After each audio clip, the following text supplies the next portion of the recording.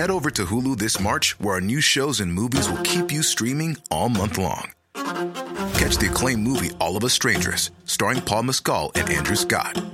Stream the new Hulu original limited series We Were the Lucky Ones with Joey King and Logan Lerman. And don't forget about Grey's Anatomy. Every Grey's episode ever is now streaming on Hulu. So, what are you waiting for? Go stream something new on Hulu.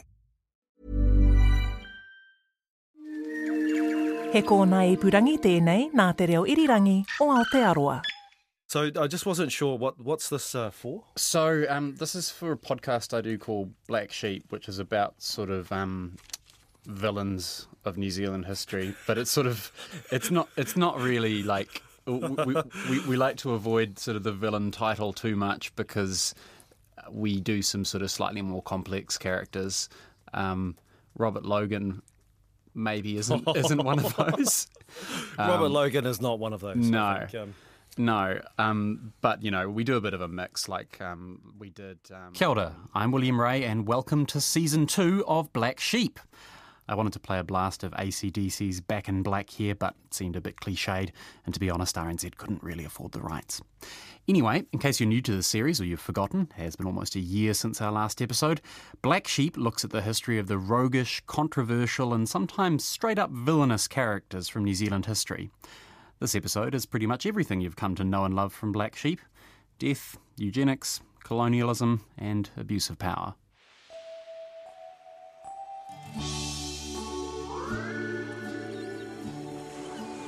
We're in Samoa, November 4th, 1918. It's mid-morning and a ship's anchored in Apia Harbour. It's about as picturesque a scene as you can imagine. The ship's well known to the locals and dozens of them paddle out in canoes to welcome its arrival. Then one of the crew of the ship, a Samoan man, comes to the railing and shouts out to the crowd of boats. Translated to English, there's sickness in this boat. Anybody who goes to Apia, there's a place called Three Corners, which everybody who comes in from the airport to Apia has to go through. And there's a big church, but behind it is a mass grave. And it has a monument on it. And none of the occupants of the mass grave are named. And eyewitnesses at the time say that many of the people that went into that grave were not quite dead. But there's other graves, other mass graves throughout Apia, all unmarked. That's Mike Field. He's a New Zealand journalist and author of the book Black Saturday, New Zealand's Tragic Blunders in Samoa. The disease that filled the graves Mike mentioned is infamous, a virulent strain of a virus that's gone by many names over the years. The Naples soldier, the Spanish lady, swine flu, H1N1, or perhaps most famously, Spanish flu. Internationally, it's thought to have killed up to 100 million people, about 4% of the world's population. That's more than both world wars combined. But the outbreak in Samoa was particularly awful. It is truly horrific. And, you know, if we think, for instance, a comparison to New Zealand, I mean, New Zealand sees itself as hard hit by the influenza epidemic. It sees itself, still 100 years later, we commemorate the First World War. But if you combine the deaths of the First World War and the influenza epidemic that New Zealand suffered, it was 2% of the population. Samoa suffers between 22 and 25% mortality in just a few weeks. That's Damon Salesa, Associate Professor of Pacific Studies at Auckland University. Possibly the most horrific part in this story is the role New Zealand played in it, and particularly the actions of the callous military administrator who ruled Samoa from 1914 to 1918. But to understand his story, we need to go back further to look at how Samoa came to be under New Zealand's control in the first place. From the mid-1800s, there were a number of different empires, three really, that were competing for Samoa: the British, the Americans and the Germans. And part of it was because of Samoa's central place in the Pacific, and particularly it was because of the growth of plantation interests in Samoa and the rise of the American and German navies, which were contesting what had previously been kind of Britain's role as the leading navy in the world. And it all came to kind of roost in Samoa, and in a very famous moment in 1889, you know, in the harbour of Apia, which is barely a harbour because it's really a coral reef and it's quite small, There were actually 7 warships from those 3 different empires in the harbour when, very famously, a hurricane came in and actually sunk all but one of those ships. So 6 ships sunk in a few hours in Apia. It wasn't just the big empires that wanted a slice of Samoa, though. New Zealand was also lobbying for control of our Pacific neighbour.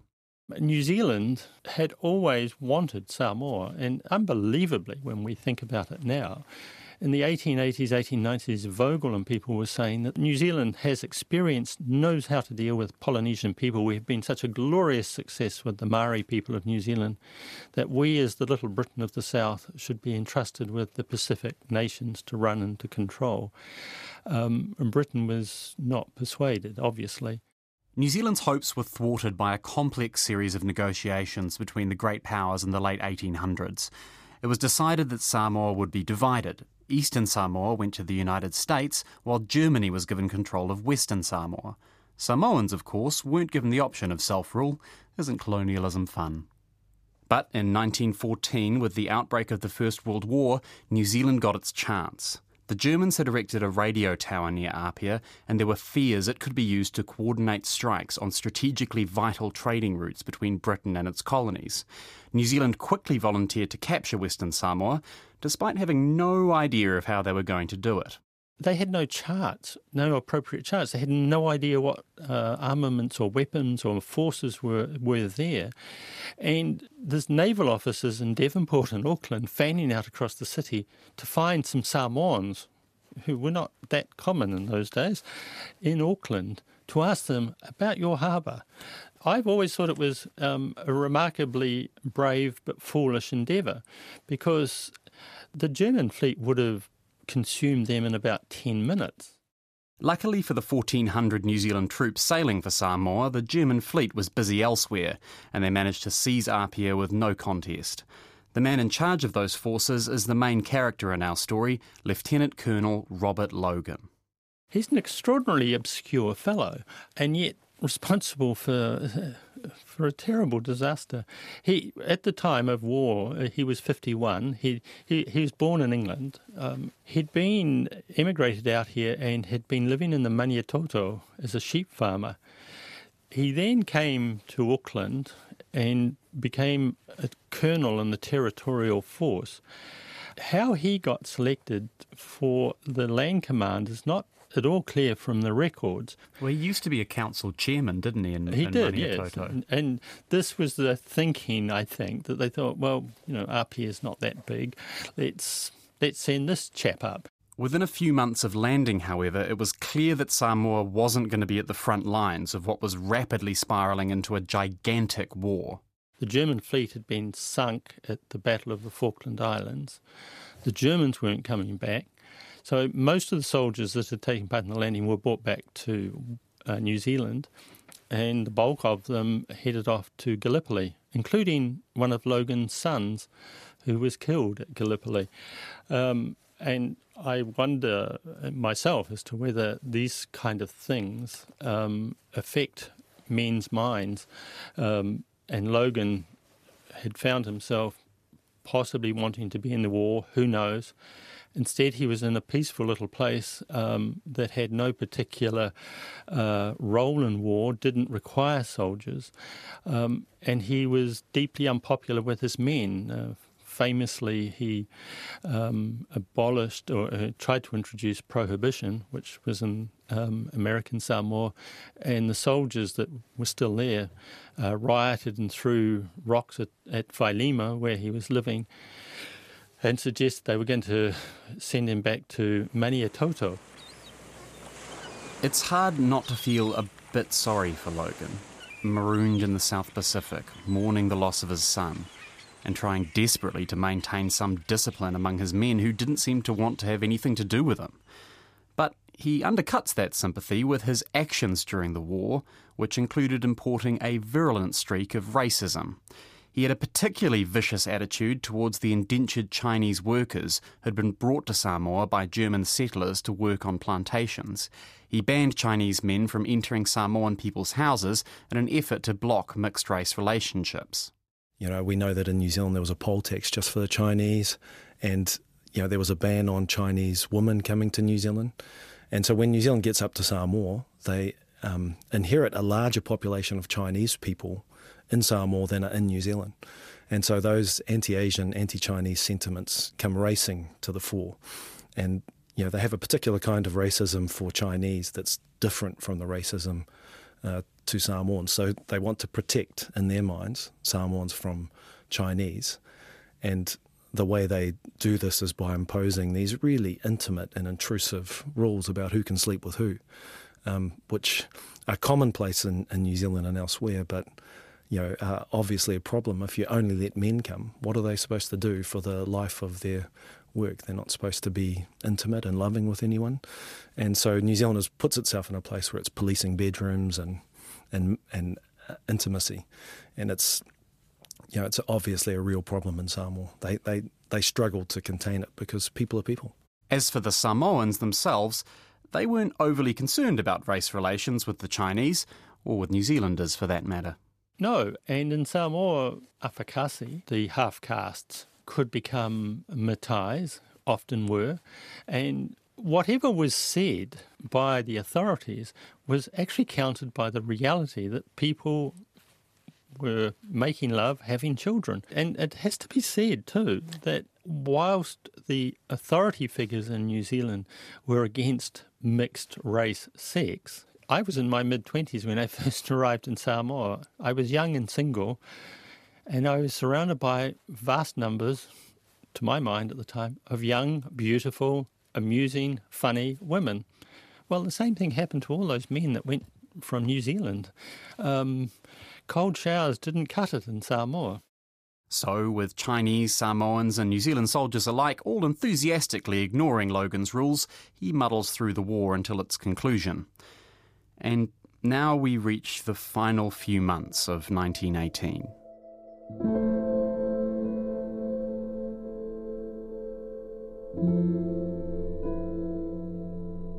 The Talloon, the ship which brought influenza to Samoa, had been tied up at dock in Auckland right alongside a ship called the Niagara, which may or may not have been the ship which brought the disease to New Zealand in the first place. Several sick passengers boarded the Talloon for its voyage to Samoa, many believing they just had an ordinary case of the flu or a bad cold. Mike Field describes what happened. It sailed onto Apia, arriving in the morning. Many of the passengers are sick. The skipper and the first officer essentially lie. The New Zealand Port Health authorities in Apia essentially turned a blind eye. And to cut a long story short, a girl called Ta'u was the first person to come ashore from that ship, and she was dead that night from influenza. There was a guy from the London Missionary Society who was there to collect some money from various churches. He walked the length of Opolo in the next couple of days. He claimed later that he thought he just had ordinary influenza, but it was influenza, and within a month, a quarter to a third of all Samoans died horribly. It's hard to imagine what it would have been like to be a Samoan living through those horrific weeks. One graphic description from an eyewitness was printed in the Samoan Observer. Every house was closed up with mats, and inside the gloom the suffering of the inmates was pitiable to behold. Some lay withering on the ground, some were found covered in mats, sweltering in agony beneath the coverings, others lay in silence. Here and there a sheet of tapa cloth covered a form recumbent and still, indicating only too well that the foul disease had finished its work. Damon Salesa again. Yeah, we have no scale to understand, thank God, what this means to us. I mean, we will hopefully never live in a world where, in the course of just a few weeks, between 1 in 4 and 1 in 5 people that we know die. And, we can barely comprehend what that does to a society. There are not enough people to bury the dead. There are not enough people to feed and care for the living. So many people died and so many were sick that Samoans were forced to abandon their custom, still deeply held today, of burying relatives near their family home, and mass graves were dug. There's a number of accounts written by New Zealand soldiers who were there who were made to dig graves, these mass graves, the famous one of Waimea. And Logan had imposed prohibition, but these men were writing about how they could only do the job, drunk essentially, and they were, and various attempts were made by Logan and the missionaries to stop the grave diggers from drinking alcohol, and the usual response was that the grave digger would pass his shovel to the missionary and say, "Get on with it yourself then." Most of the victims died from the pneumonia caused by the virus, but with most of the adult population laid low, many people also starved. In those days, Samoans simply grew taro, went fishing. There was not a vast stock. There was no refrigeration. So if you were unable to gather food, your prospects were a bit limited quite quickly. It was really like a brutal cyclone just sighed through the whole population, and it all happened in about a month.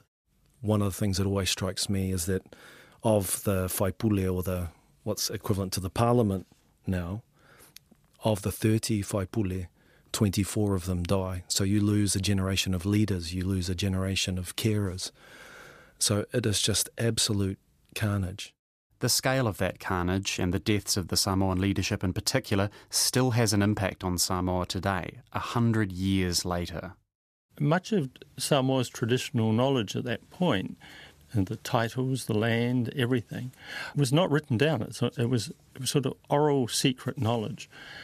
And to this day, this remains an impediment in various lands and titles court hearings in Apia. People don't know what happened before 1918.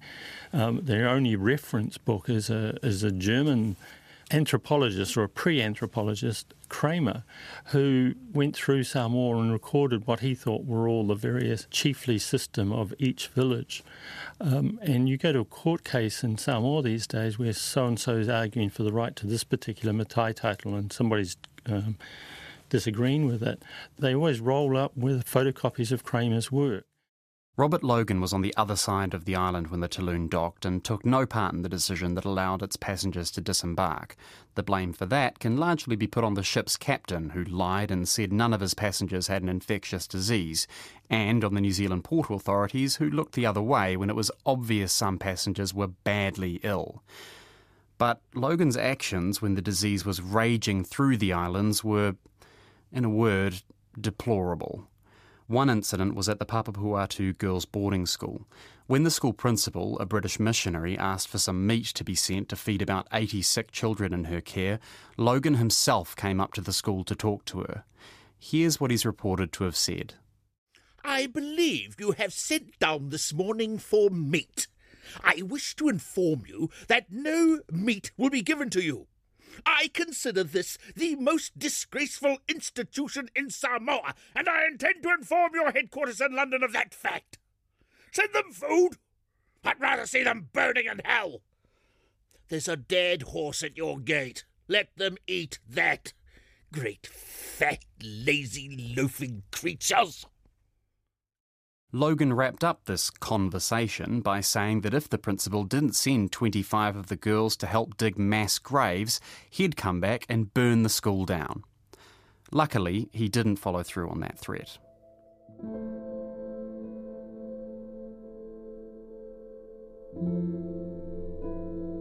There was no cure for the 1918 influenza. The best that could be done was try to keep the victims comfortable. But Logan interfered with even these token efforts from doctors and nurses. And in one case, for instance, he stopped them actually assembling people in the hall where the doctor in question could deal with them at scale rather than sort of go from house to house. So he consistently got in the way and impaired their ability to respond.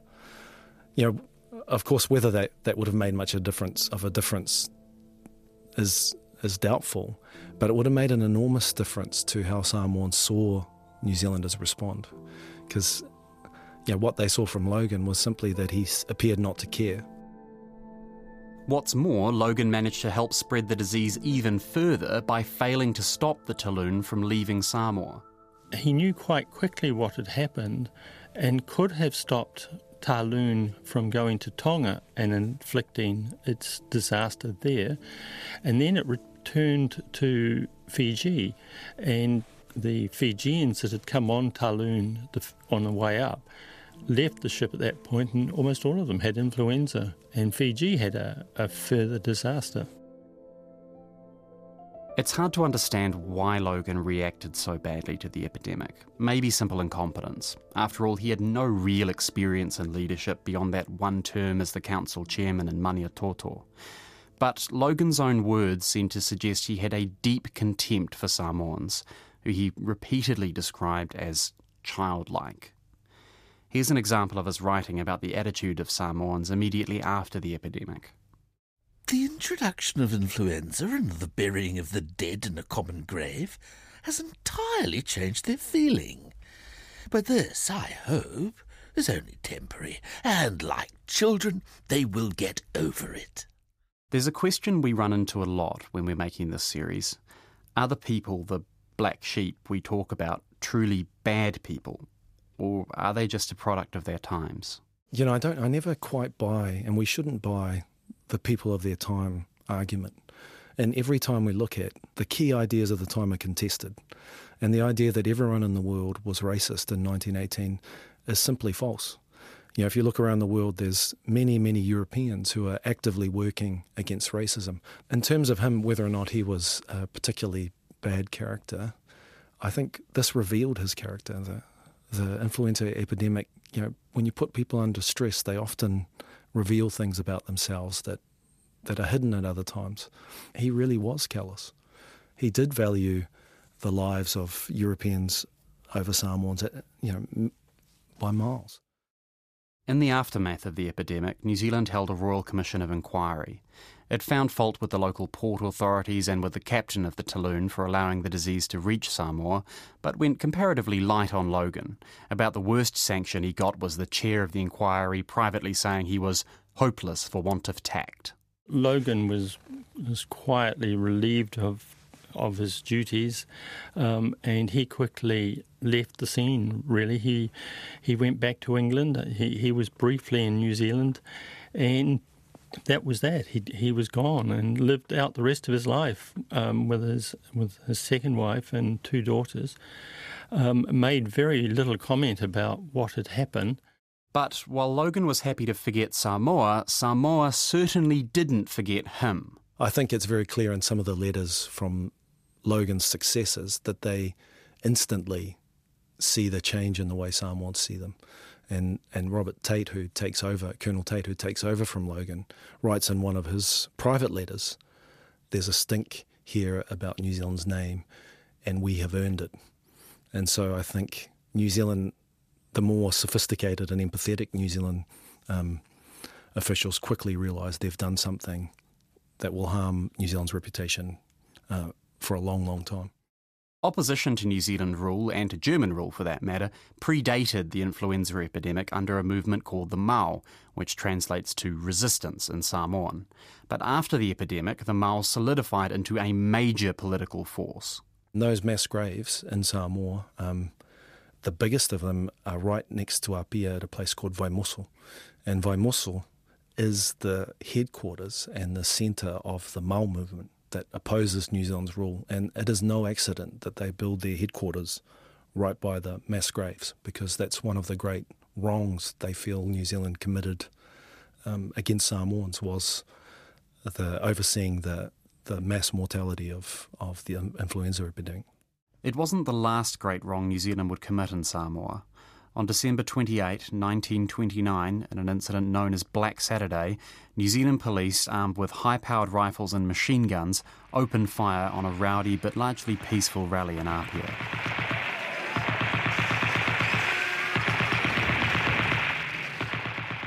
At least 8 people were killed. But the Samoans never responded in kind. Right up until they gained independence in 1962, resistance was steadfastly peaceful, sometimes ridiculously so. I always like the little story of 1928 when they tried to lock up all of the Mao, and all of the Mao showed up to be arrested, and there was way too many more people than they had space for in the jail. So they simply fenced off part of the Mulanu Peninsula on the western side of Apia and declared that a prison camp. But everybody could walk around the barbed wire at low tide. And there's generally hilarious stories of word getting round that breakfast at the prison was quite nice, and lots of people would show up for breakfast. And the New Zealanders were just aghast at this thing. What do you do with a group of people that have seen through you? You sort of point out that New Zealanders actually owe a big debt to the Samoans for not taking up arms at that point and drawing us into a very bloody guerrilla war. Totally.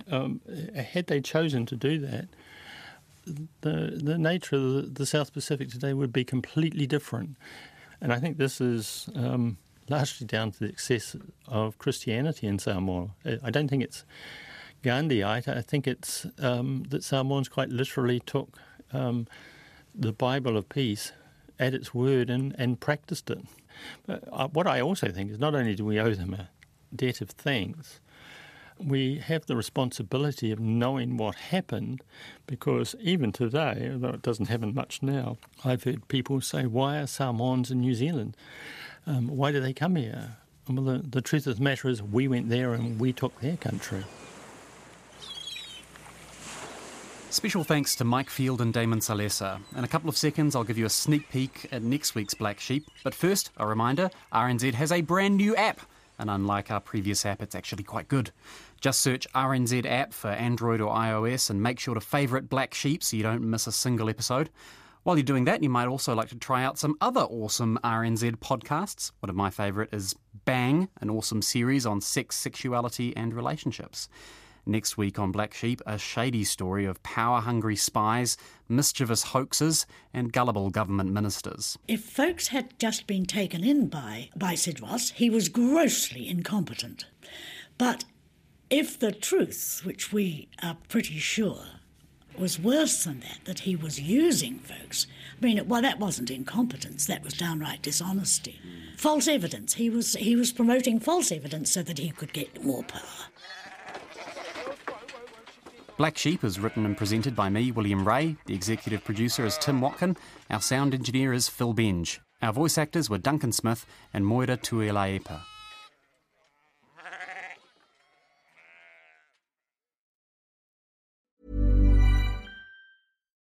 Botox Cosmetic, out-of-botulinum toxin A, FDA approved for over 20 years. So, talk to your specialist to see if Botox Cosmetic is right for you. For full prescribing information, including boxed warning, visit BotoxCosmetic.com or call 877-351-0300. Remember to ask for Botox Cosmetic by name. To see for yourself and learn more, visit BotoxCosmetic.com. That's BotoxCosmetic.com.